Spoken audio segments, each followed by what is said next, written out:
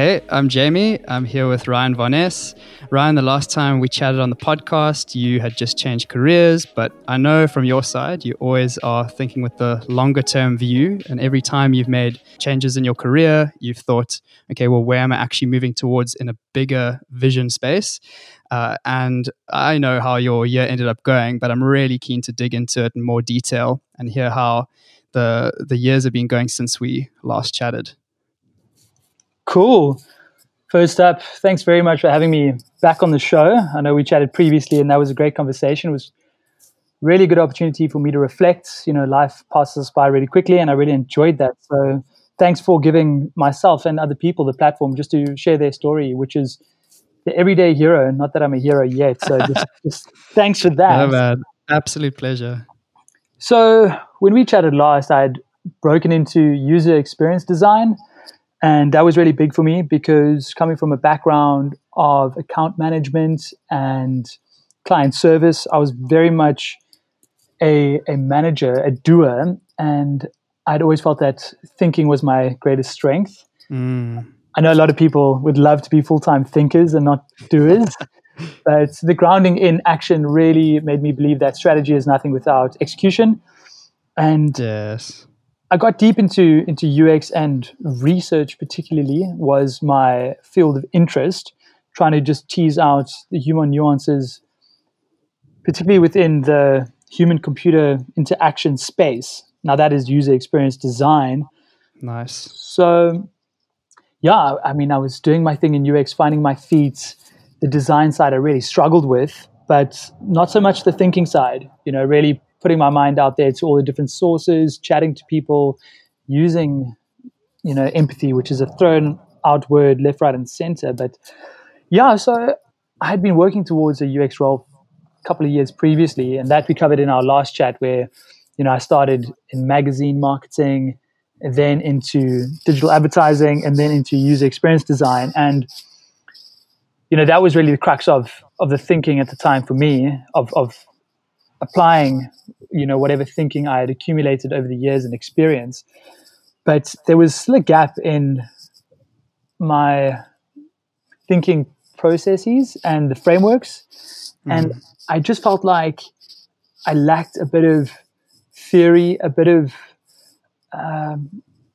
almost academic guidance and academic qualification to my thinking. It was very much subjective, as thinking is, without a doubt, but it was loose. You know, it was very loose, and it wasn't. You know, I wasn't grounded in any particular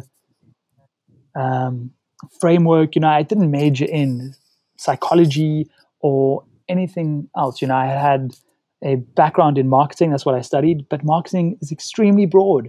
So yeah, after getting my teeth really stuck into user experience design, I thought, you know, what I'm learning is a very practical form of user experience design, but I know that user experience design has really broad and deep implications throughout the organization. And I felt that I needed to work my way up to, and because I struggled with the design facets, I felt like I needed to work my way up the ladder per se, so that I could influence user experience at more of an organizational level. Yes. So, and then you saw an opportunity to then build out a new skill set that could then take you to that next level. Correct. I felt like I needed to formalize that learning, one, as a foot in the door. So I had read up and asked a lot of people about academic qualifications and their relevance. And although the self-taught person comes with a lot of credibility because they've shown that they can be proactive and take charge of their own situation, they're resourceful, so they get a lot of credit and kudos. Yet in more established environments with the full C-suite, senior management, with a lot of structure, the way that they assess someone's capability is generally, and this is an assumption, I can't say this for a fact, but they like to see that you've studied something that is highly relevant to their field. And if you said, I've learned a whole bunch of stuff and, you know, I can make this valuable to your business in this way, that's very subjective. Whereas if you've studied something for 3 years, 2 years, even a year and you've got an accredited qualification in that field, that sets you apart. That says that I've been guided Yes. by an academic or some other institution in this field. Got you. So that's something that I thought I needed. And in hindsight, it's still hard to say whether, getting that qualification has opened doors, because in interviews I bring it up and I'm like, yes, I'm really Yes. pushing this as a selling point of my skills, but it's really hard to know, when people look at your CV, because What contributed? correct, what is the weighting? Yeah. What is the weighting? Yeah, Are they looking totally. at experience as like Maybe just fill in. You haven't mentioned yet what exactly you went and studied. Right. So building up to this point of, I need, or a formal qualification would be good, I ended up taking a postgraduate diploma course in futures studies at Stellenbosch Business School Nice. as a part-time program.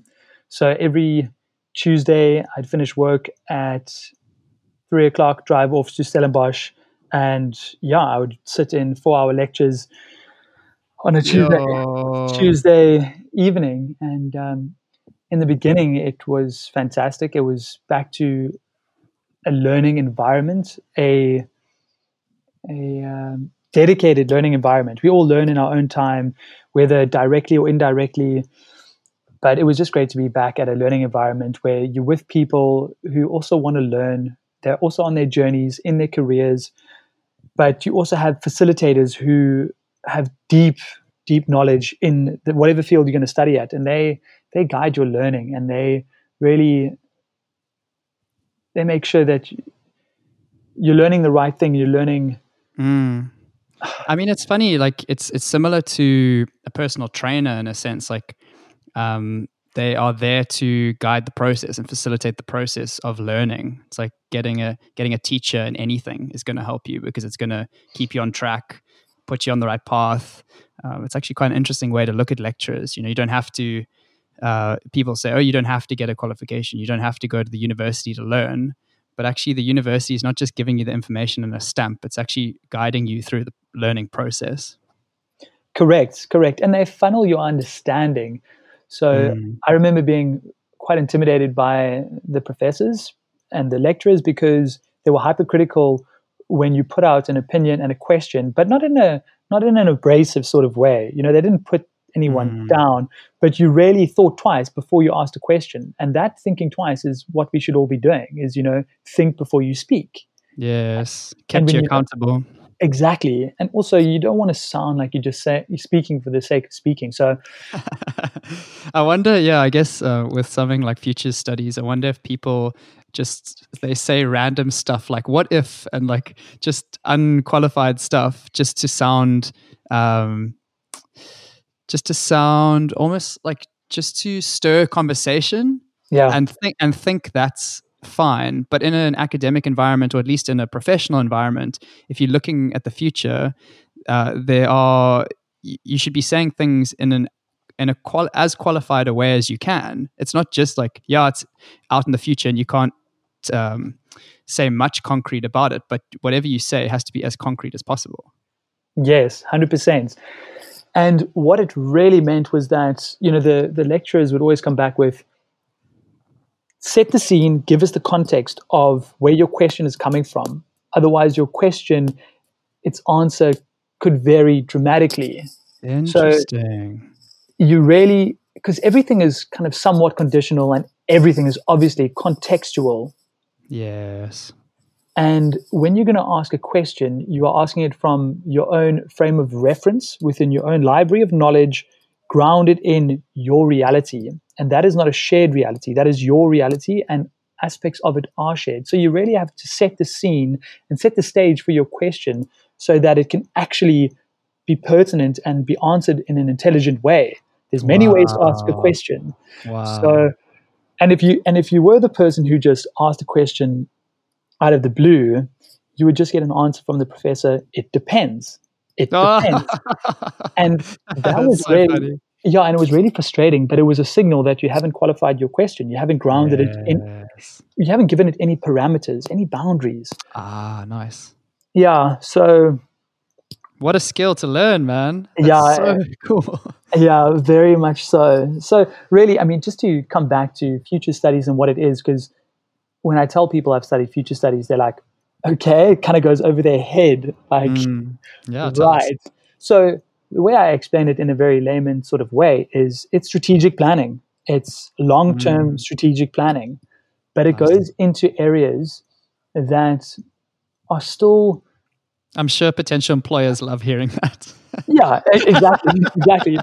But I say that because that's what I want to do also. So I Nice, put it out nice. there to not only gain some, not only to give some perspective as to what they can expect from someone who studied future studies, but also to say I'm qualified in this way.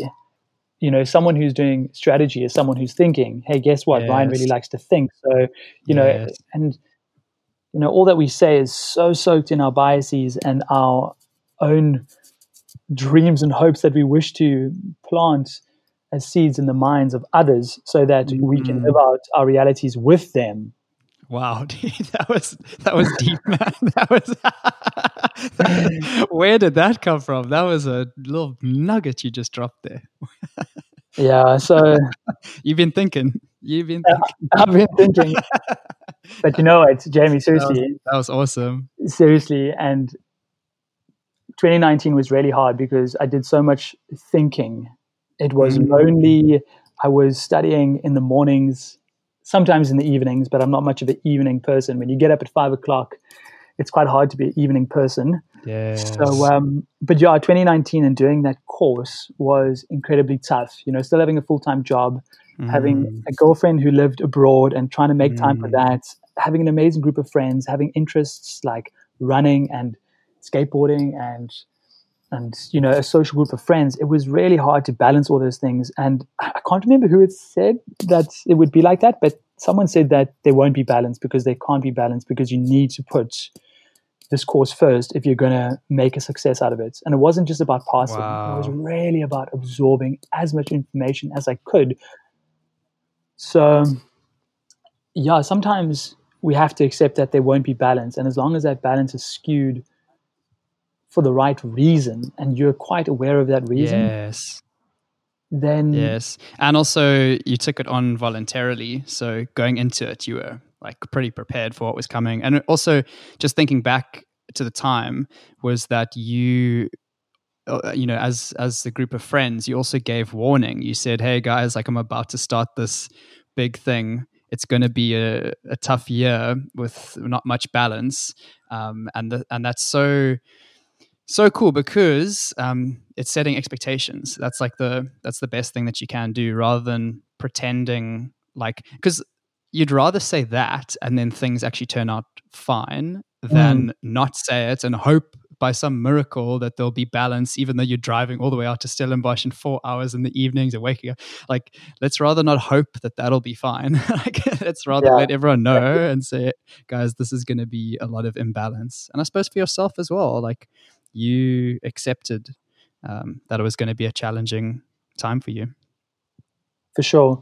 And just again, coming back to planting seeds in other people's minds, part of telling everyone about doing the course and managing their expectation was also to get their perspective around, you know, how they might handle such a situation. It was also to get their feedback as Yeah. to, you know, from my perspective, knowing what I know about you and knowing what I know about studying, let me offer this bit of insight or this perspective. And that for me was really important, is taking on the perspective of Nice. others, of my friends who know me really well. So it was really, again, putting my context and situations in their minds so that they could be supportive and also to offer advice and insights. We've all been through similar times in our lives where we've had to really double down on a commitment that you've made, and that will come with sacrifices. And I want to know how my friends handled that.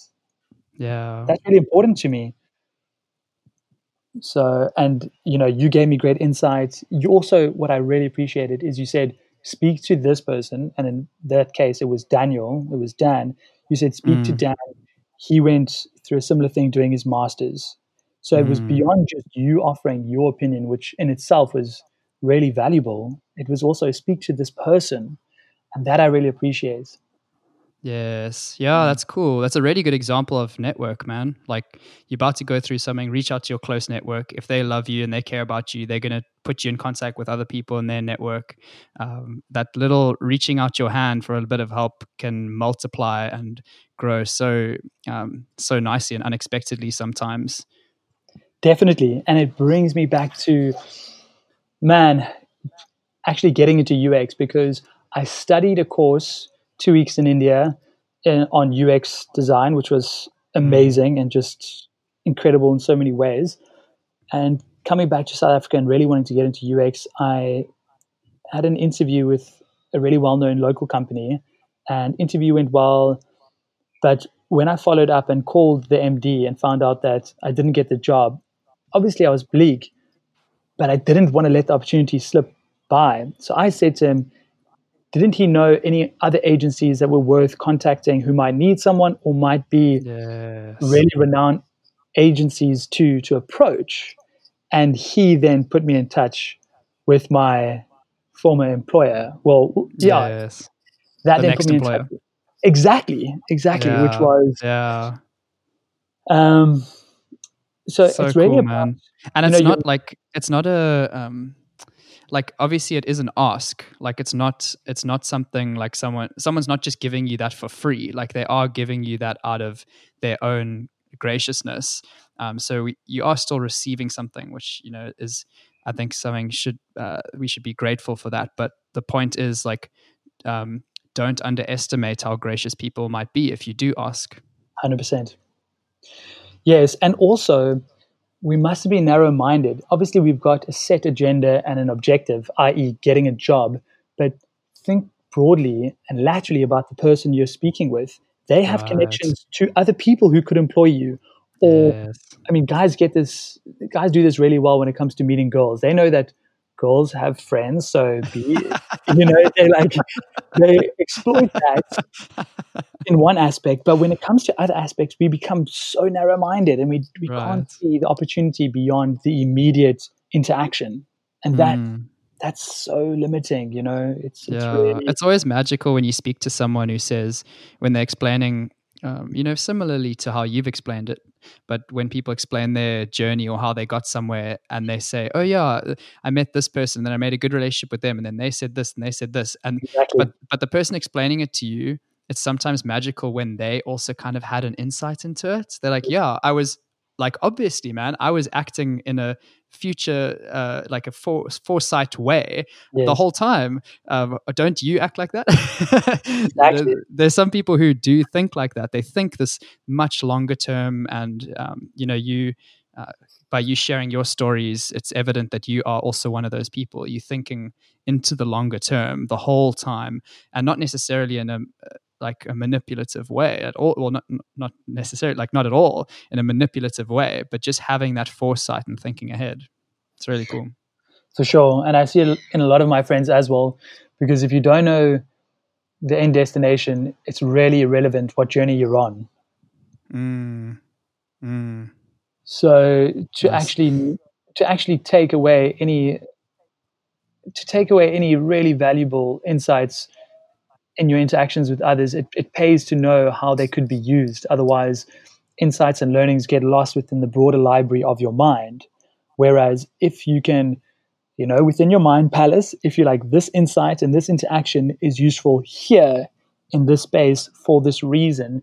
And it's not about, as you say, being manipulative, but it's knowing that every interaction serves a purpose. We have to be somewhat purposeful in life, and we have to acknowledge that some people come into our lives to serve a purpose and others Mm. less so, and that's okay.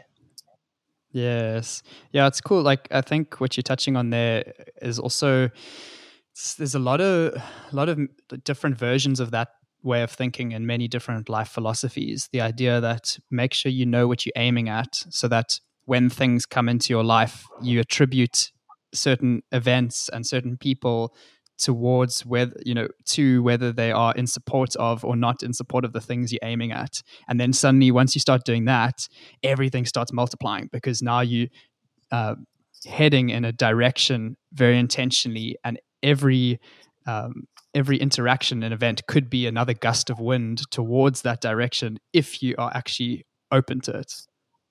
Correct. And it's about gaining momentum. And it's hard to gain momentum when you're changing direction all the time. Boom. Nice. Yeah. So, yeah, and you really, you opened that thought up in my mind right now with previous statements you made. So, yeah, I mean, we've gone all over the show now, and I'm trying to think. We have, sure. So I can maybe get us back onto a track. So Ryan, since you got into doing those studies, it was a tough year, but you ended up finishing the studies and completing the course, and your vision kept getting bigger and bigger to where you wanted to take your career and where you wanted to take your life. Let's chat a bit about that. Yeah, so I must share something which is quite personal about one of the reasons why I also did that course through Stellenbosch Business School. And that was because I long held that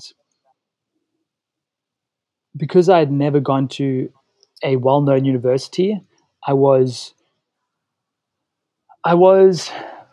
maybe less appealing from an educational background point of view.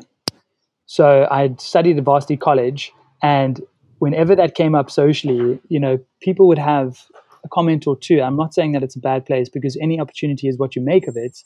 And, my course was through the IMM, which is even less well known of an institution. So I was ready to fill that gap, because I've been, partly maybe due to my own insecurities, I've been concerned and aware of the impressions of others. And I wanted to fill my academic background with an established institution so that I had that recognition. Because for some reason, people assume that you've studied at a really well-renowned university, now all of a sudden you're smart. It's just like a given. It's like... it's just a shortcut. It's just a proxy. Like, that's what people do. Exactly. So anyway, but I also knew that beyond just filling this empty space that I had in myself or whatever it might have been, I knew that it would have played into my longer future. And I had big plans. I mean, I'd like to think of myself as being ambitious, but it's always quite hard to find out how you're going to realize these grand ambitions. And that was made somewhat easier when I met my girlfriend, Ines, who is German. And after much debate, we decided that, our life together would start in Germany. So, and we made that call kind of early into my studies. So I knew, once I finish this course, I need to use it in everything else that I have in my power to get to Germany. But speaking to people and just knowing that the competition was the world, it wasn't competing for a job in South Africa against South Africans. I was setting myself up for competing against the world to get to a country that, was, I suppose, considered appealing to a lot of people from a career perspective. For sure. So that was the big, hairy, audacious goal, and it galvanized my efforts when it came to my studies. Like, I gave up so many weekends. It's hard to mention, to think back. There's only 52 weekends in a year, and I probably enjoyed about 20 of them last year. But it was all worth it. Yeah, exactly. It was all worth it in the long term, and as things worked out. Because, I sit here now having got a job in Germany. And yes, that's also subject to the current testing conditions of not being able to travel, and the context of our current time, of a pandemic, of living through a pandemic and all that means. But, when it comes to black and white, I've got a signed contract with a German company, a well-established company. And I, I say without a shadow of doubt that everything led up to that point. There was not a thing that was irrelevant in Totally. that journey that that enabled me to get the first interview, the second, the third, I mean, the yeah, fourth. man. I mean, we were talking about the actual um, content that you studied. That I think it's because it wasn't necessarily in the line of work, exactly in the line of work you do. So because it was a bit hazy, then it's hard to attribute its contribution to landing the job. But and then we were saying, okay, well, yeah, maybe it's the institution, like it shows you've got it from a reputable institution, so that means something. So maybe that just says something by itself. Like maybe it's a proxy for your ability to work hard and balance many things because you're working and studying and all of that. So this guy clearly has a good work ethic. So if anything, like cool, it's a proof of that. But I mean, maybe it was none of those things. Maybe it was the fact that because you had gone to all that effort to get the studies, your level of fight and confidence in you to perform well and say, this is me, like I know what I can do, and nothing I've done is going to waste here. I'm putting it all out there. Like maybe that was the thing. Like maybe it was your drive that came from what you'd done before. 100%, 100%.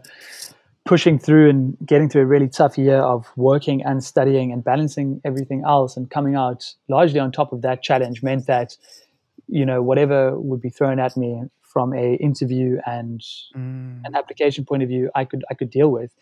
And what's really interesting is I find that what the course did give me, and you were spot on about, it's hard to attribute the value of the course when it doesn't apply directly to the work that I do. That is really insightful, and it's actually the first time I've landed on that thought as crystal clear as you've mentioned it now in my mind. But the course gave me thinking tools which would be so hard to make explicit in how I arrive at a solution. They are Yeah. so subconscious, but they are there and they are working, and they are giving you ideas and perspectives and lines of questioning and just insight in a way that is hard to always qualify to say, where did you come up with that idea and why did you decide to read that article and how did you formalize it Yes. all into this argument? And that stuff is Yes. really, it's really hard to always reason after the fact and say, oh yeah, I did this and I did that and I knew that this would be useful, so I looked into that. So I think all the skills that we acquire, and when I say skills, I mean the things that we learn, they go into your mind, and the fact that you can't remember them per se and would be able to quote a really strong theoretical model doesn't mean that it doesn't exist in your mind and is Yeah. just it becomes it's a linkage, it's a node of insights that, when added to new challenges and when used in novel ways, unleashes a whole bunch of interesting thoughts and perspectives. And we're overusing this word, but and Totally. insights.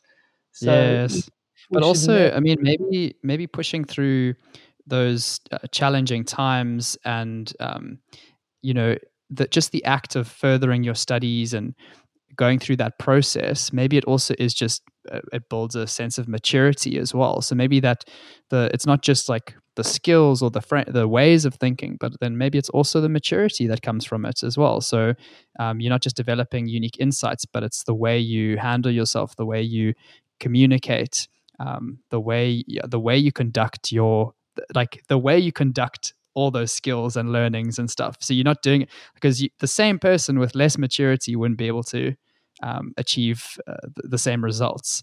So it's pretty like I think it's quite encouraging when what we've done now is pick apart like all those different layers and contributions to putting an effort, learning more, pushing yourself. Like there are all these extra benefits that come from it that can't be explained, that Yeah, can't put your finger on it, but it's definitely making an impact on your character as well. And like there's so much that it shapes you.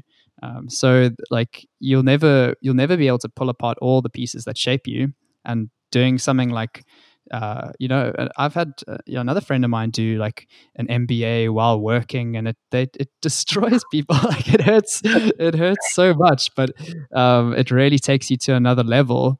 I mean, I've had people, do. A past colleague of mine did a post grad while working, but not just working as a random person in the company, but leading a team and setting strategy and really big stuff while also studying at the same time.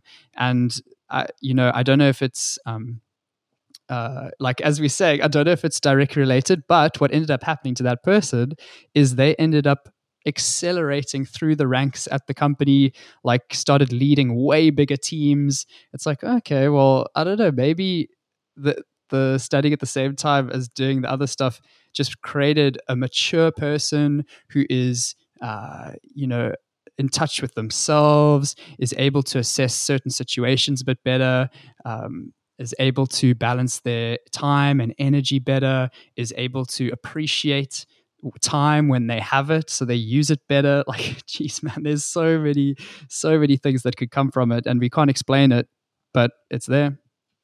I 100% agree. And I do think that there's a lot of value and synergy in working and studying, because you are going through coursework and all sorts of material which in some form have relevance to the work that you do every day. So all of a sudden, you're coming to work with this whole new perspective. You've just learned or read a journal or learned about a model, and you just have a different way of thinking about a problem. And the thing is, when you've been in your same line of work for a long period of time, you get established ways of thinking about things, and you really break the mold. And when you go out there and you learn a whole new way of thinking, and you're forced to apply that, and that's what I also appreciate with formalized education, is you have to demonstrate that you understand it. It's actually, you're held exceptionally accountable. You have to write a test, an exam, an assignment, whatever it is. You have to demonstrate, a deep enough knowledge about the subject.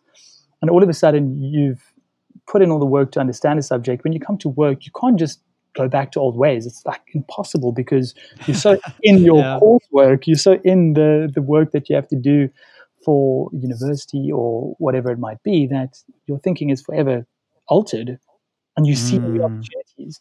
And I think, one thing that's been really big for me is, the course that I did and all my other experience has just enabled me to have deeper thoughts than what I would have had otherwise, but they've always been raw.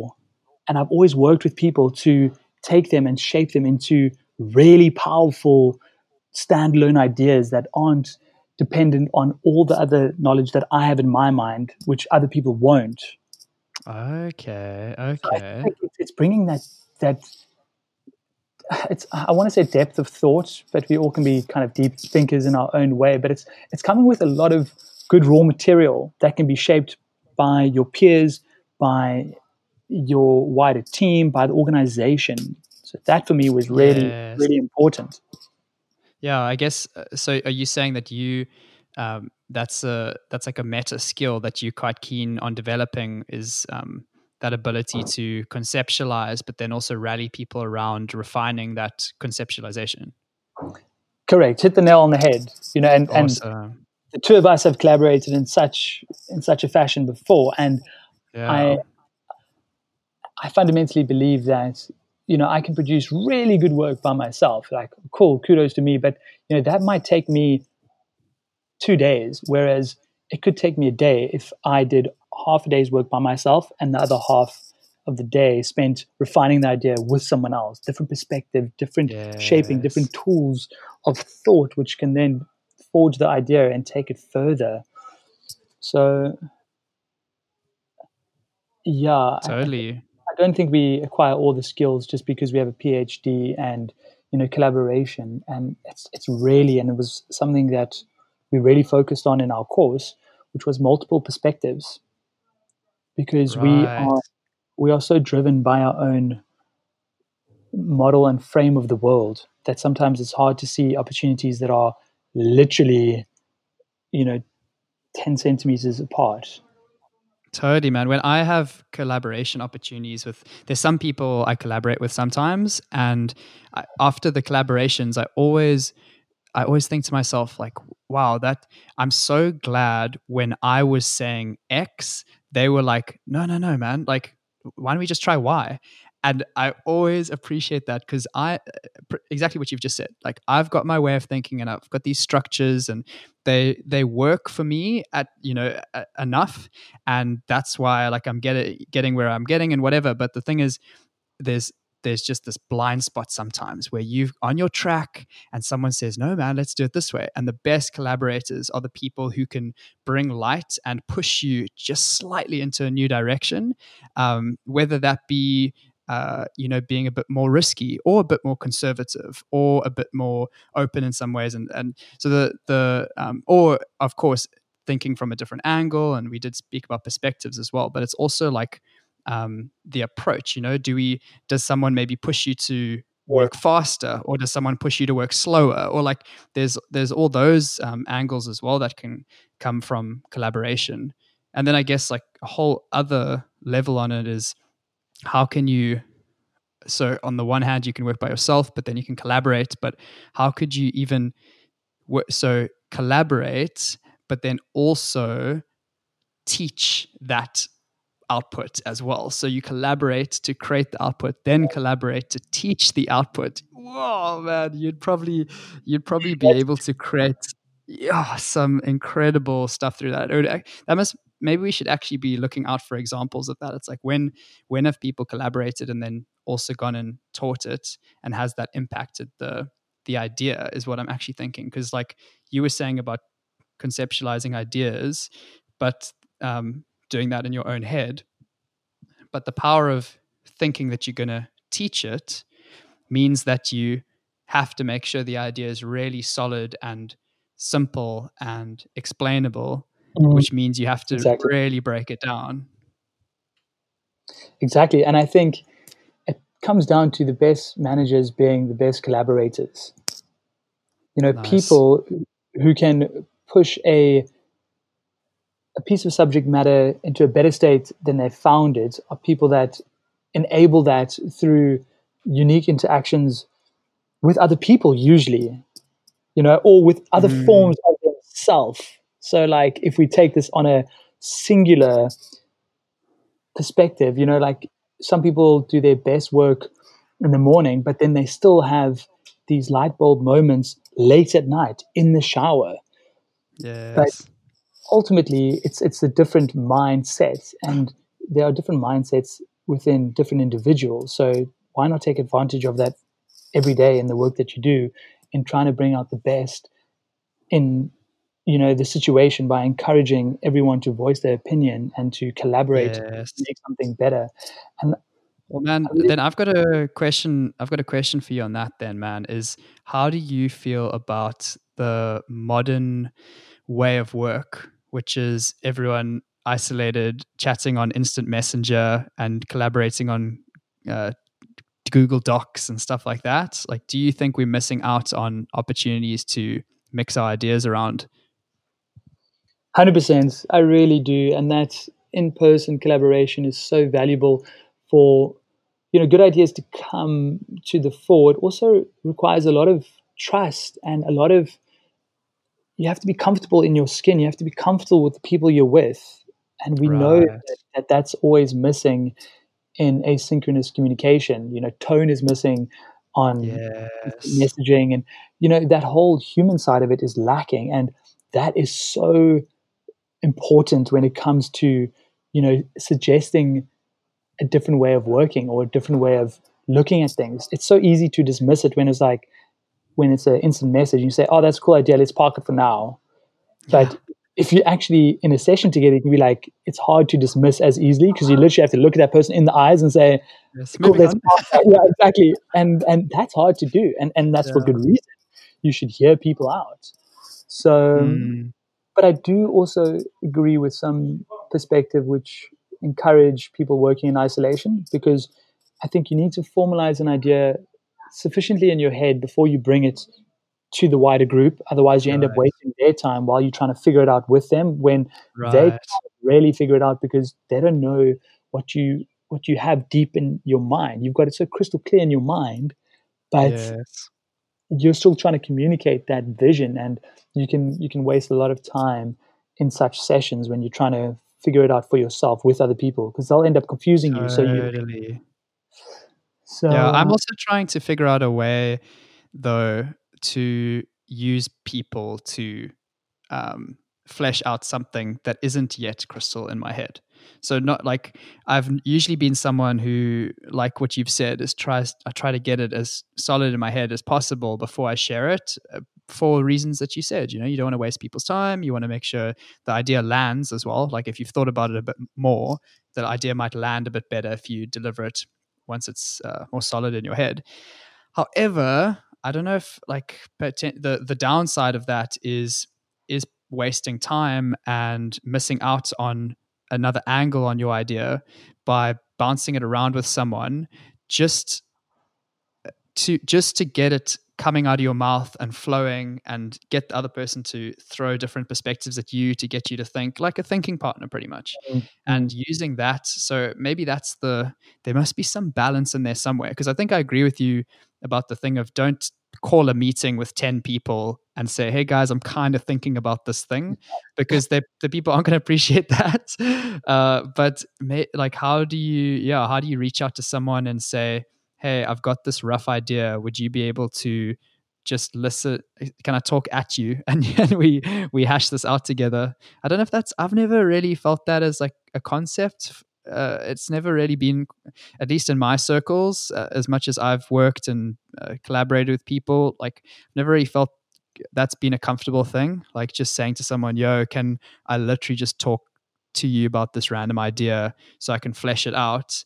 It's almost like a nice little social contract to just say, hey, like let's be able to do this for each other.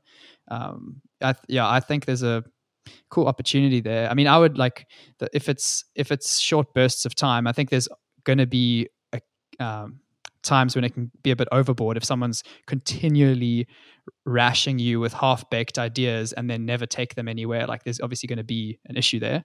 But I think if it's short, considerate amounts of time, if it's 15 to 20 minutes, and then sometimes longer, but if the expectation is like, hey, I just want your time to bounce something around and then I'll go back to what I was doing.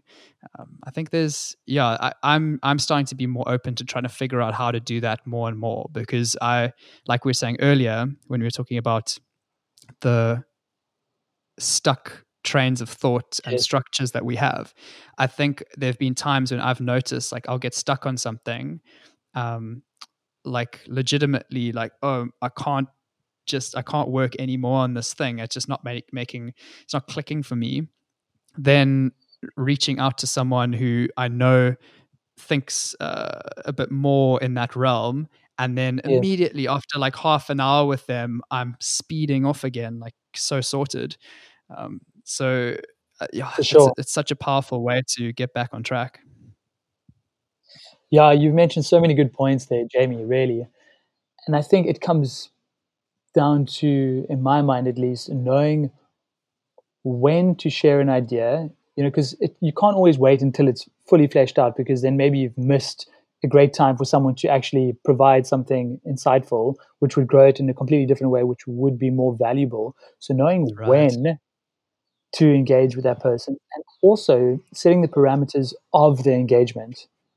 Like you've actually been really good at this, where you've asked me, Ryan, are you asking for my feedback to check the spelling, because I know you suck at spelling, or is it like the flow, the structure of the diagram? What are you expecting of me? And I think it's so critical to do that. I don't think we set that expectation up front, and then people give us feedback that we don't want. We literally don't want that feedback, but we never ask for what we did want. And then another thing it comes down to is just relationships. When you work with a team, people over time, they know how to work with you. They know when to say, Jamie, that idea is not fleshed out sufficiently in your mind for me to add something constructive at this point. With all due respect, but can you go and flesh it out? It's like, cool, fine. So I do need to flesh it out a bit more. It's just about knowing each other well enough to get the most out of every engagement, so that as to Yes. not just be distracting and detract from the collaboration, and rather make sure that you understand the working relationship and understand the person enough to know, well, if I bug them 3 times in an hour, they're going to be upset. Just to know someone well enough, and that requires Yes. like human to human contact and bonding, and like it requires us to be in the same So room and to true. learn about each other on a personal level, so that we know how to best engage with one another. So, That's because so true, man. Basically, what you're touching on is there probably aren't rules or guidelines to put on, only make sure it's only 10 minutes long, and make sure you're not bugging them 5 times a day, and make sure, like, there probably aren't set rules. It's probably all comes down to build strong, trusting relationships and yeah, then interact with them. exactly, and it comes down to emotional intelligence. Like, I, Right. like that's for me the core subject that we talking about. Because when you're emotionally intelligent, you know how to engage with someone, because you read the vibes that they're putting out. You read their energy, their physical and non-physical cues as to, this guy's frustrating me. And guess what? We lose all of that when it's asynchronous, when that person is removed from your physical environment. So Yes. I don't think I don't think we've reached a point of developing emotional intelligence digitally, remotely. No, not yet, man. Or at least not through text. We know that for sure. Text is just Exactly. the worst thing. The number of fights that break out through miscommunication in text. Oh my goodness. So we know text doesn't work. I find voice notes can work pretty well. It's not the same because you miss the physical, like not being able to look into someone's eyes. Like it makes a huge difference not being able to do that. The video calls are getting better, man. Like I really think some video calls are sometimes it feels like you're there with the person, which is it's pretty impressive. So I don't know if that's an internet connection thing. I don't know if that's an app, the particular app that you use, but I think we're getting there. So I've got faith that remote strong connection will get better, but even then you won't have the physical, like you won't have the handshake, you won't have the hug, you won't have the hand on the shoulder. um, you miss out on all that. You won't have the high five. Like there's so much stuff you miss out on if you don't have the Yeah, physical. yeah. So, So yeah, maybe we'll never. I mean, unless there's some weird VR like stimulate your hand muscle to feel an impulse of a high five. I mean, I wouldn't put it past us getting to that point. But until then, it seems like the physical is always going to create that stronger bond and the stronger trust. correct, because the physical exchange has a whole bunch of constraints which we take for granted. You're in a room with that person, or you're in their space, you're in their presence, and Right. all of a sudden, there are so many social norms that just come upon you that you can't be looking at your phone. Yes. So, and I think when we have really good conversations remotely, it's because of the human element, i.e., you're talking to someone you trust, or you're having a really engaging conversation and you've put away all the other distractions. So all of a sudden, Mm, regardless of the medium, voice note, video calling, just voice calling, like if the conversation is stimulating and you respect the other person enough to give them your full attention, it's likely to be a really stimulating and worthwhile conversation that could, as you say, mimic a physical conversation. But that's because you're present. yes. It's like it comes down to being Yes. present and aware, and these things are like emotional qualities. I mean, maybe that's Right. oversimplification. Maybe psychologists would disagree. Like, it comes back to being a human and a good human. And like when we text, guess what? We're not human. We're like a computer We're interpretation robots. of ourselves. Like that is text. Yeah. We're Yeah. robots. But like voice notes, you can still hear. It can be robotic, but you can hear someone's humanity. Video calls, you can see their Yes. humanity.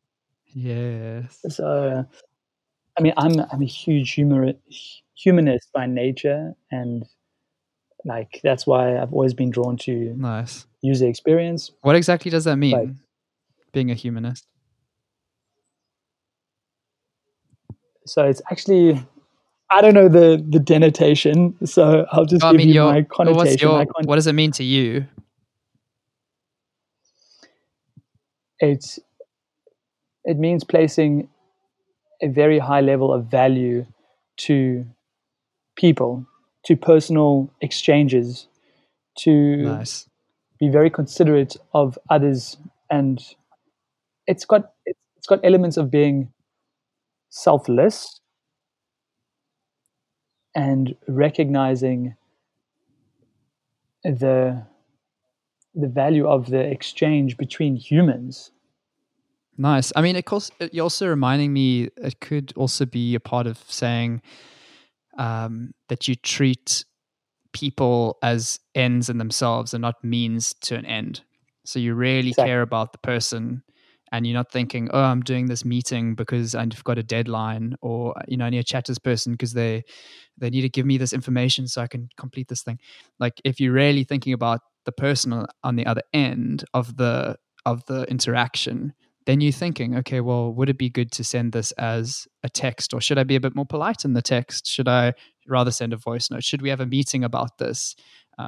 Maybe that starts tying into it, as saying, how can I think about this as an interaction with a person rather than a transaction that I need to do? Correct, correct. And digital services, digital devices have made us so much more transactional than we're actually aware of.